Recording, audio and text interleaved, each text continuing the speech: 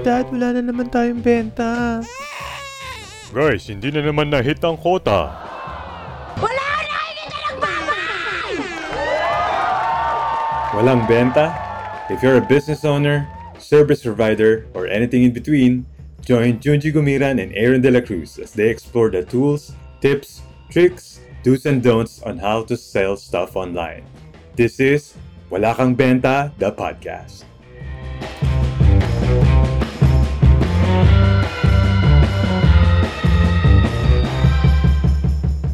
Welcome to Wala Kang Benta, the podcast. Hindi ko nasabi na another episode. But this podcast is created to help Filipino entrepreneurs, marketers, freelancers, anyone na may gustong ibenta.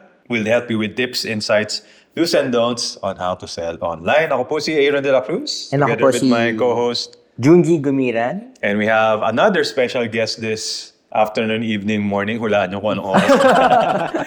Kasi Junji, part of selling is syempre fulfillment. Hindi na naman binenta mo yan, tapos goodbye. Kasi you have to bring the product na binili ng customer to the customer. Ganun ba yun?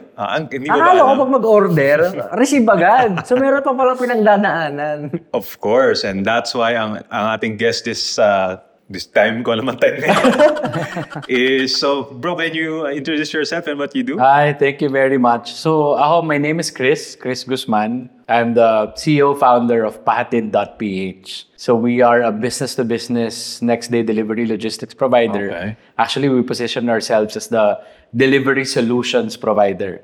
Kasi we don't just deliver We assess the solutions that you need, or we recommend the solutions that you need based on your delivery requirements. Currently, we cover NCR and yung mga outskirts ng GMA, the nearby GMA areas or Calabarzon. So medyo maliit pa lang yung reach, but conceptually, we started in 2020, but we've been operating siguro mga full year and a half. Ano to bro, right after the pandemic or? During the pandemic. During the pandemic, okay. Yep. Is that part of the story how you guys got started? How we started, I mean, baka buti tayo ng Pasko, but I'll try to make it quick. We have time. I love time. Okay. So ako kasi, pre-pandemic, I used to be based in the US, in San Francisco. I moved in there in 2015. Right. And then 2020, because of the pandemic, natanggal din ako sa trabaho. Unfortunately, it was shocking and sabi ko nga first experience ko matanggal sa trabaho, pandemic. Oh, wow. But it was okay. So I was in the last flight of Philippine Airlines from San Francisco to the Philippines. Sobrang random nun. And then from April till like May, literally I was doing nothing. Right. In fact, the longest vacation time was talaga since I graduated college in 2009. In between that, I don't know if you remember, nung mga lahat tayo tenga, walang ginagawa, there were viral videos from certain courier providers na who were mishandling the parcels. Yeah, I remember this. You remember that? Binabato-bato nila yung package. Binabato, yung iba binubuksan. Kasi to whatever happened, basta natenga sa kanila. So I was watching TV or my Facebook, di ba? Parang, I felt bad in a way na, how can these people do these things in the middle of a pandemic? Ang swerte nung rider na yon or nung warehouse person na yon, na to the point na mas angat siya sa akin kasi siya may trabaho Ako wala, di ba? And how can they do that? So naglaro-laro lang isip ko. And then back then, and then tying up also, di ba, nung time na yon, it was hard to book, di ba? To book kasi nga, ang hirap mag-book or mahal. Tsaka very limited din yung lugar kung saan pwede Yes, because of yung mga quarantine procedures. Tapos, takot din tayo na harapin, di ba? Na parang, sige kuya, lagay mo doon. Di ba? So, ako, a couple of times na nag-book ako, sabi ko, kuya, kunin ko na yung number mo ha. Taga saan ka ba? So, medyo kinilala ko. Taga saan ka? Okay, kung dito Pasig area ka lang, gusto mo para makatulong na lang din ako. Kunin ko yung number mo, pag may kailangan yung bahay namin, yung household namin, whether pabili or pa-deliver or pahatid, ikaw na lang, dedirektahin ko na. Kahit dadagdagan ko pa yan, 200, 300, ikaw na lang kukontakin ko. True enough, averagely sa bahay namin, 5 to 10 deliveries, so whether food yan or ano. So, nakakatulong ako. That was my second aha moment aside from doon. And then third ko, sabi ko sa mga friends ko, guys, baka kailangan na ng rider. May kakilala ko. Bibigay ko lang yung number, tried and tested yan, safe, tawagan na lang sila on call, saka na nakapapadeliver. Wow. On the side, parang tuloy-tuloy. Para it feels good for me na, nakakatulong ako, nakakabigay ako ng trabaho, pero may entrepreneurial mindset. May business dito. Right. And then, the rest was history. I spread the word through my friends lang. Guys, meron akong 2-3 riders. And then, I had a friend who's into dropshipping or basta online din siya. Chris, balita ko nag-career ka. Sabi ko, nako, 2-3 lang yung rider ko. Pero ano ba yung kailangan mo? Meron kasi akong 3,000 parcels for delivery. Okay. So sabi ko, ano ba yan? Mga face mask, etc., etc. So, yun. The rest was history. So sabi ko, sige, basta I level the expectations. Wala kaming app. On call lang, medyo mano-mano. But I'll figure out the process and the system for us na magkaayos tayo. No problem. Basta deliver mo lang. Okay. Doon ako nag-A/B testing. On the side, I was really testing, trying it out. Paano kayang pricing? Pero ang importante lang na iniisip ko, 2-3 things. One, ano ba yung pain point ng mga riders? Reason why they're doing all those mishandling or the to whatever kind of quality of service that we have right now is because they're paid low. Super baba ng bayad sa kanila di ba? Who would have thought, I won't drop names, pero delivery, kahit malaki na, 30 pesos, 20 pesos, parang mas mahal pa itong mineral water. O yung, di ba? Right. So kahit makasampu sila ng 20 pesos, that's how many? 200 pesos lang. Wow. For like a half day. So sabi ko, no, may mali dito. And mas malaki yung percentage nung platform o ng delivery service. And then second, paano ba sila tinitrato? Or how are they being approached ng mga companies or ng consignees? So yun din. So on my end, sige, we'll do regular talks, hanggang sa magkaintindihan tayo. Right. And then third, yun na, passion over profits na lang ako. For me, as vague as it sounds, it feels good Right. Ako naman gusto ko lang nung time na, well, of course, up to now, makatulong lang. I mean, the littlest that I can do, help employ people, improve the delivery service. Right. At 2020, paano mo madidetail? Wala. But for me, I can emotionally and psychologically, it feels good. Right. So, wow. Yun a brief backstory. And then the rest is history. Sorry, wow. ganun nasabi. Alam mo bro, sobrang inspiring hearing it firsthand from you. Kasi ako, I ride a motorcycle din. So I have a motorcycle. Kasi mas mabilis And I know yung challenges ng mga riders natin. Kasi una, ang init. Kahit anong damit na isuot mo, pagdating mo sa pawis na yan, naka-helmet ka pa, and then yung pollution, kalaban mo yan, and then yung general ba na people look at people who ride motorcycles as parang second-class citizens. Yes. And ako mismo na-experience ko yan. Like, pag nakamotor ako, punta ako sa mall, parang inaano ng guard Doon ka nga, huwag ka nakaharang niya.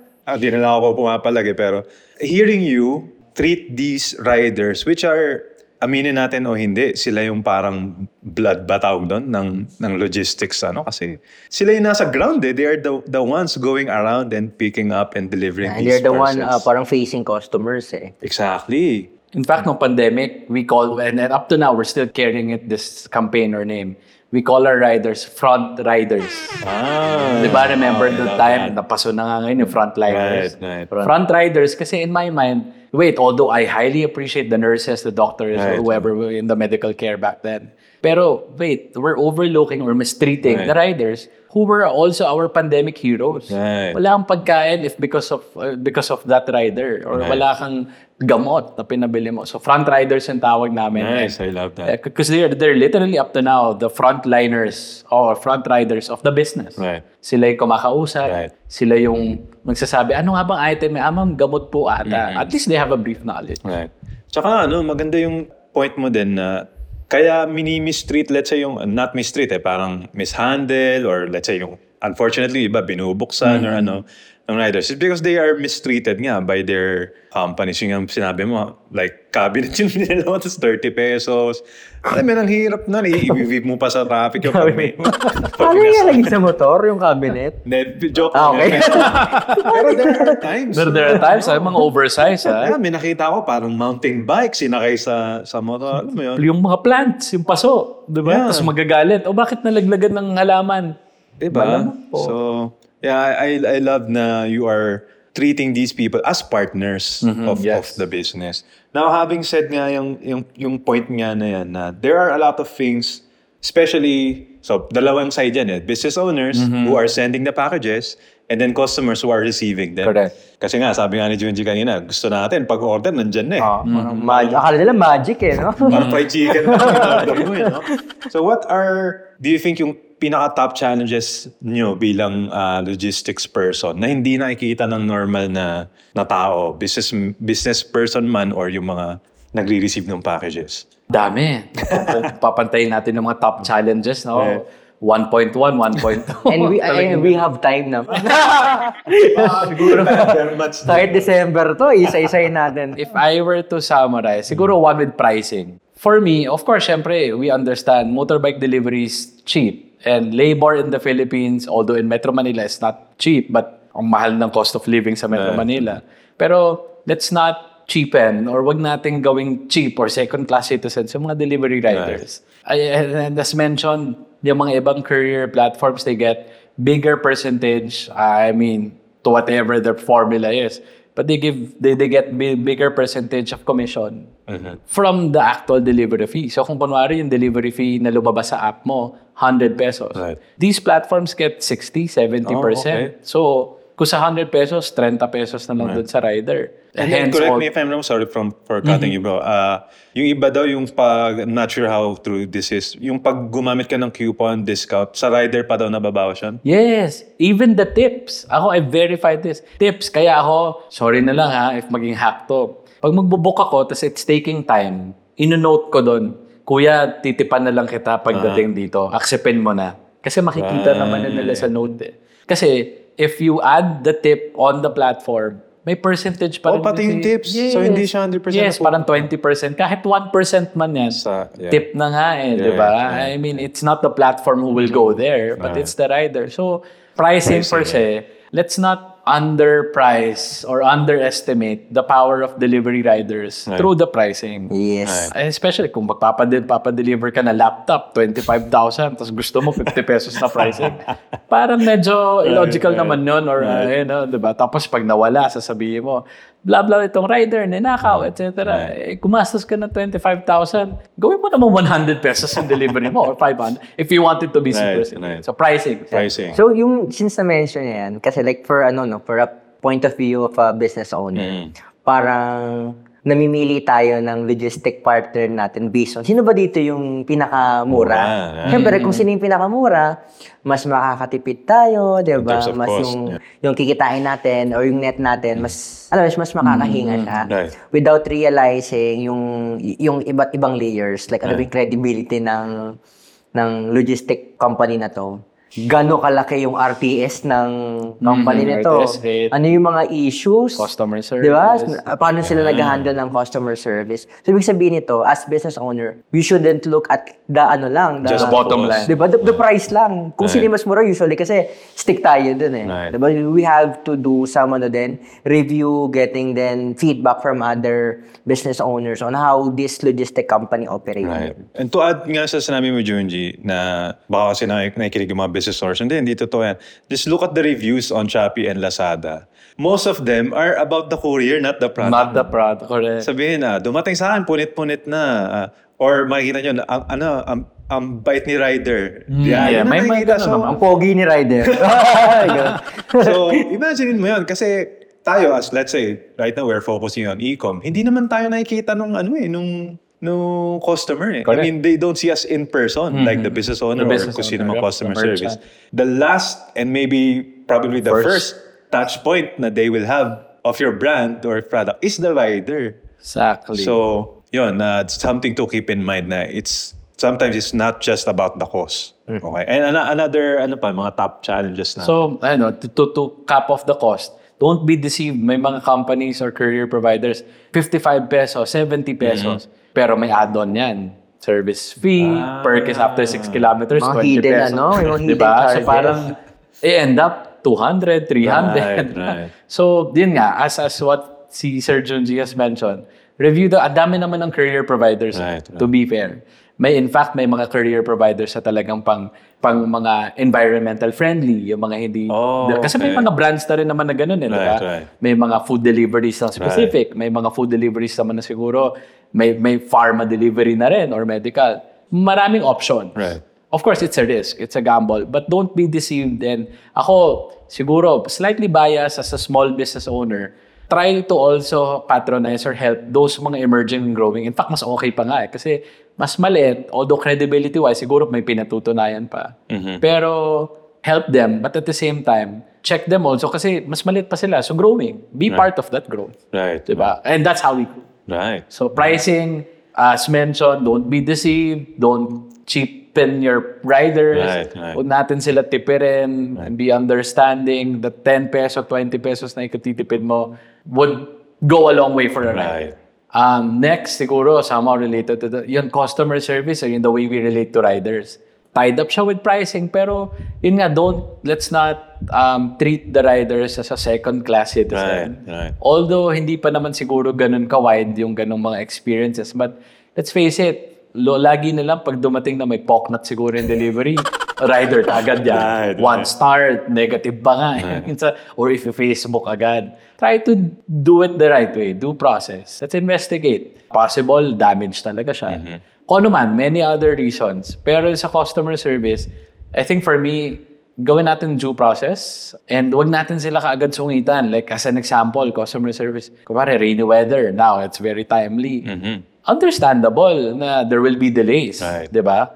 Let's check on them. Kuya, lalo pa yung mga iba. Like literally kanina, ma'am, kino-confirm kasi sa amin kasi before the riders leave the premises or the warehouse or the hub, tinetext na ng customer service team namin yan. Okay. At the same time, yung riders, tinatawagan din. So may delivery sa may bandang Las Piñas. Although kahit hindi mo sabihin, alam naman natin na bahayin. Right. Ma'am, confirm ko lang, okay po ba yung area ninyo? Hindi naman binaha. Ay, hindi, walang baha dito. Okay na okay, makaka-deliver. So sige, pinuntahan pa rin ng rider.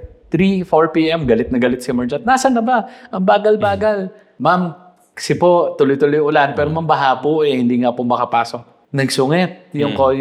So feedback na sa merchant. Right. Mga ganon. Although could be isolated, but let's face it, ang daming stories na ganon na wag na nating ipilit or at least be understanding. Right. Diba? Kung may mga circumstances na ganon. Though we strongly understand that you want your parcel, pero, I mean, kung kailangan mo naman talaga, you should have ordered it way before, Right, diba? Like, may mga cases kasi, ay, kailangan ko na po ngayon kasi pupunta po ako ng airport or luluwas ako. Why would you deliver 10 hours before kung meron ka palang flight or you know what I mean? Right. So, customer service, it falls under customer service or at least treating your riders. I don't want to be biased, but I feel the riders kasi nga, as what we've been saying, sila kasi on the ground eh. Sila na nga yung first and probably the last person that you would meet or who represents the brand or the product that you have purchased.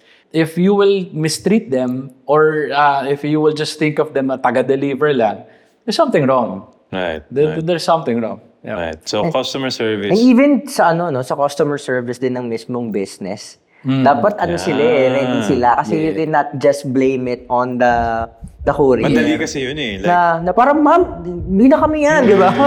Yes. ay, naku, yung rider na naman kasi. hindi yun ganun, no? So, as the business owner, kailangan ready din yung customer service ninyo to answer the complaints din from the customers. Yes. Right. So, it goes both ways. Yung business owner with their own staff and customer service na kunwari, in-order ng umaga, tapos gusto mamaya na agad. So, set nyo yung expectation kasi alam nyo naman yung sa business. Hindi yung i-false promise nyo, tapos the burden will be Pointed passed dun sa courier na, ilang oras na lang pa to. It's a partnership nga. So, any more challenges pa ba, bro, na top, sa sobrang dami? Kasi madami ka. Pero, yeah, I mean, kaya kami with Pahatid, we're a business-to-business delivery service. Before we accept or work with the new merchant, we also understand their delivery process journey. Right. Sa first call pa lang namin or first 2 meetings, paano po ba yung delivery process ninyo? Right. How do you cater your customer service? Ano yung mga deadlines or promises ninyo? Para kami, we won't just, sige ma'am, deliver na namin ng bukas. No. Assess din namin yan. Ma'am, patingin nga ng sample products. And of course, we also check the social media pages, the reviews. Oh, wow. Para we can level. Kasi as what si Sir Jun just mentioned, representative na rin kami ng brand. Right. Diba? I love Para that. align. Align siya. Kaya, dun sa mga nagpapamuk ng mga lalamove lang or yun, may gap dun. Kasi, totoo naman, though they're two separate entities, pero try to be fair in assessing kung may mga circumstances whether ito career na ba talaga yan, or there was also like a mishap or a mistake that have happened from the merchant side. Point is, bottom line, it's not always the career's fault. Just to be fair. Right. So due process. Yeah, absolutely. And, go. Ikaw na. Go. Ibang Sorry, Hindi kasi what I like about dun sa Pahatid kasi let's admit it, no? Lalo na dun sa mga malalaking logistics company na parang, dapat ganitong product lang. Alam mo, very generic. Without realizing na yung mga businesses or product, magkakaiba yan ng needs right. no? Sa delivery. Like for example, for mga frozen meat, na kailangan ma-deliver agad yan in the next few hours. Hindi kailangan ng 2 days, 3 days, or 1 week. Like si Lika Mundo, so in-interview natin isang araw. So hindi yan pwedeng basta-basta itatapon. Ibabox mo lang tapos diba? yun. Very fragile yung very fragile yung item. Bawal mabasa. That's why we appreciate yung mga ganitong type of company that caters to, alam mo yun, very specific need ng mga businesses. They try to understand yung needs ng as partners. I love that. Now, yun, nandito na rin naman tayo sa usapan na to. As business owners, especially mga nakikinig sa atin na listeners, what should they look for sa career? If like, they have an existing career or they want to eventually partner with a career, what should they look for? Well, as generic as it sounds, pero we have our own context of it. Efficiency talaga. Okay. Efficiency. Of course, if you're the business owner, lalo pa if you're starting, syempre, lahat naman ng startups or ng starting business owners nagsimula sa bahay, sa garahe. Delivery per se, ikaw yung magbubuk, pa isa-isa mong i-monitor. Paano kung come the time, 3, 10, 20 deliveries ano mo na nakabook yan? Tatawag yan. Sir, nandito na po ako sa block 12, lot 15, barangay ko ano man. Saan po ba to? Do you honestly also know, di ba? So, efficiency with us, how we do it, kasi yung mga riders namin, the parcels that are given to them are based on the location where they're from. If you're from Quezon City, North Quezon City to be more specific, yun lang yung area na pagko-cover. Okay. Hindi kita patatakbuhin ng Alabang, hindi kita patatakbuhin ng Las Piñas. Why? One, practicality. At least yung net take-home pay mo or yung commission mo per parcel or whatever the pay that's given to you, maximize mo yun. Right. Diba? So, sa gas mo. Yes. And we give gasoline allowance every day. So, para lang makabawas. But 2, efficiency in terms of yun nga, paghahanap. No, talagang hindi alam ni rider na taga-Alabang kung saan ang barangay tatalon sa Quezon City. Kasi hindi naman siya taga Quezon City. Right. Diba? So, ikot-ikot yan or ma'am, ang tagal-tagal na hanggang sa minsan magkakainitan na, ma'am, padagdagan na po ako, ang tagal, hindi ko mahanap. So, as opposed to, si Rider Quezon City, alam naman na yan eh. Alam na yung pasikot-sikot eh. Efficiency on customer service, number 3. Look for a career service who would also assist you in terms of doing those delivery concerns, the administrative side of it. Kami with Pahatid, I have a small team who does that. We call and text the consignees that are assigned for us for the day to confirm if they're available, to give them a text, or if they have like any specific delivery instructions. Para before pa lang si rider pumunta doon, confirm na to. Para si rider, kung hindi pala pwede, hindi na napupuntahan. Right. Same din with the rider training din namin. Before mo din puntahan, sakaling hindi na-confirm, tawagan mo muna. Pag talagang hindi sumasagot after like 5-10 attempts, send us the screenshot para ma-report namin sa merchant. Right. So, efficiency in general or efficiency specifically, ang dami ng mga pre-work before the delivery. Right. And nakakat na yung mga pain points doon. No wonder si rider, with us at least, happy kasi unlike kung kunwari nakabook siya, syempre kasi pag hindi na pinuntahan, which is makikita sa algorithm app, siya yung mababalikan. Right. Or sa record, hindi na picturean ng ganito, or what, siya din yung mababalikan. Efficiency that's strongly aligned with your brand. Right. Kung yung brand na piniposition mo, kung basta lang makadeliver, hanap ka ng delivery na. Basta lang makadeliver. Madami naman dyan. Pero if you're looking for a career service na aligned talaga with as to how they would represent their brand, there are many other career services that would leverage with their brand. Actually, part nga ng question ko dito, bro, is how do you lessen yung RTS? Which parang sinagot mo na rin eh. There maraming pre-work before you even get to that point na wala nga ako dyan eh. Nasa hospital ako eh. Alam mo yun, yung mga ganung cases. So, we really appreciate na ginagawa niya. Pero before yun, RTS is return to sender. Ayun ba yun? product ay nire-return Yeah. to sender. Sender. Unsuccessful attempts to deliver. Yes, Tapos, as you've said nga, marami kasing pwede ka nang gawin before you even, Yung deliver lang ng deliver. Right. Kasi I remember this story na nagalit siya kasi yung in-order niya was delivered early. Okay. Baliktad, no? Kasi usually, parang, oy, mabilis. After that. We love that. So, kasi nakalagay siguro dun sa app, sa marketplace app, you will receive this by, let's say, this date. Na-receive niya na mas maaga. Nagalit doon sa rider. So, sabi ko, bakit? What's the story behind this? Yun pala, meron siyang ini-expect na money on that specific date or before. Kaya, si rider, masaya na, maaga po kami nag-deliver. Tapos, on the end naman ni customer is, wala pa pala yung funds niya. So, nagkaroon ng ganong So, with yung sinasabi nyo process nyo, you are confirming, you are calling, and this will lessen a lot of these Sana lahat ng headaches. courier, ganon.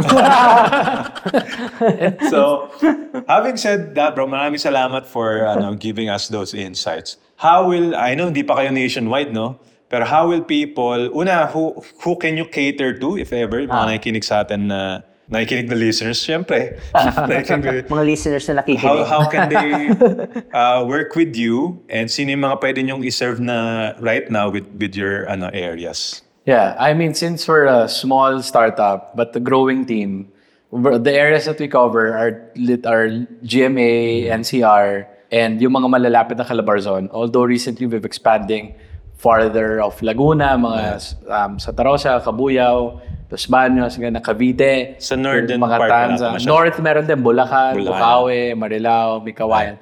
Medyo malalapit lang. Siguro within the next 50 to 80 kilometers or 100, slowly expanding from Metro Manila. We don't do food deliveries. We don't do perishable deliveries. We only do yung mga yung mga non-perishable, yung mga non-food, dried goods, ganon. Products that can probably wait for a next day delivery. Yung mga hindi masyado nagmamadali.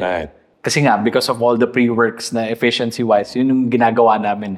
That's why we needed those lead time. How to reach us? Of course, we have our social media pages at Pahatid.ph or our website, Pahatid.ph, www.pahatid.ph. We're very active on Messenger and also on Instagram, any of the social media or even the website. Yeah, yun yung mga ways for us. By the way, bro, may ka ba? Can you give us a ballpark figure of how, let's say, if someone is delivering from Manila? Question ko talaga to Kasi malapit na rin ako mag-launch From Manila to yung... hindi. Naka-launch ka na. Malapit ako mag-fulfill. Okay. Let's say dito, from fulfill to yung mga services areas niya, how much? Okay, I think I forgot to highlight that. Pero somewhat related pa rin sa efficiency. One of the things that we're positioning ourselves to be known for are the flat rate fees. Okay. So kami, we do 150 for the NCR areas, whether it's a Pasig to Katipunan, a Pasig to Alabang, 150. 180 for the Kamanava areas. Siyempre, slight consideration kasi Kamanava medyo malaki. Tsaka pagbaha talaga dyan, nilalangoy na rider namin. So, a little slightly more expensive. And then, 280 for the GMA areas, yung mga Rizal, Taytay, Tanay. So, flat rate, we have those 3 different price points. Coming from here or from anywhere, whether if you're a merchant who's from Quezon City, tapos you have 10, 3, 5, 20 parcels for delivery on that day. Fix lahat yung 150 per delivery drop. Wow. So it doesn't matter kung gano'n kabigat or kalaki. Well, if we have limitations, pero we're very lenient. We're unlike other courier services na sumobra lang na 0.25. Ma'am, kinilo ko po. Plus 25 pesos na. Hindi kami, we're lenient. Pero with our standards, up to 4-5 kilos. Tapos we have also mga guidelines naman on the dimensions. If slightly bigger, we confirm naman prior to the merchant. Na ma'am, sorry, ito kasi malaki na. So baka plus 50 lang siya or 100. But the base price na talagang fixed. Pero yun lang talaga. 2 delivery attempts, then the customer service and the administrative fee. Most importantly, COD fee is already inclusive also. So we remit 24 hours after the transaction. Or depende din sa client. May mga client kasi kami regular may COD. So we do weekly. So medyo open pa kami doon. Kasi also on the side, we're trying to learn. Pero yeah, we do flat rate fees with all those inclusives. Na who really helps small business owners, small, medium, even large. But for RTS, pag RTS, charge siya kanina. Yes, because considered na siya as RTS if we really did 2 delivery attempts and also transparently communicated din sa merchant. Hindi naman din kami basta-basta mag-second delivery attempt without telling the merchant. Right. So for example, today, ma'am, hindi talaga sumasagot si sir, ganito, ganyan. Ito po yung call logs, tinext na din po namin. Wala na po talaga. So, can you confirm? Tapos sasabihin nila, sige, hold muna yung item. Tapos kinabukasan, nag-reply na okay na daw.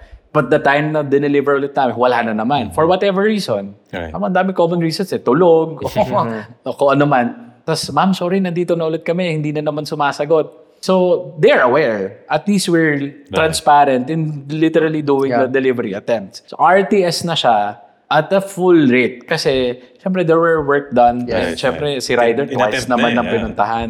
True. Syempre, kailangan din naman siyang bayaran. Yeah. So, yun yung RTS namin and then we still charge for the RTS fee. So, sa listeners natin, it's Pahatid.ph. They are also active on their social media channels. Especially sa mga sa mga startups. Ako, startup pa rin naman ako. So, support each other. Yeah. And support natin yung mga companies like yours, bro, sa Pahatid na meron talaga kayong standard that you're trying to meet and adhere to. So, hindi lang siya parang, mukhang malaki kita niya, sige, pasukin natin. Meron pa rin, kasi ikaw mismo, nakita mo yung pain points ng both sides, the rider side, the logistics side, and the business owner side. Especially sa customer side din. So if you are planning to ship your, Shift or add, no? yes, add, to your add another existing courier, partner. get in touch lang with Chris and his team. So, yun lang for this episode. Guys, don't forget to like our page na Wala Kang Benta. I-type nyo lang at Wala Kang Benta. We are on Instagram and Facebook page. And you can tag us on your posts then if ever you Tag nyo listen. kami. Nagre-reply naman kami. Nag-heart naman kami Most of the dyan. time. So again, bro, maraming salamat. Thank you also. Thank you. doing Thank you this. for everyone. We for appreciate doing your so work, on. especially with Pahatid. Maraming salamat, bro. Thank you. Bye, guys. See you next Bye-bye. episode. Bye. Thank Bye-bye. you.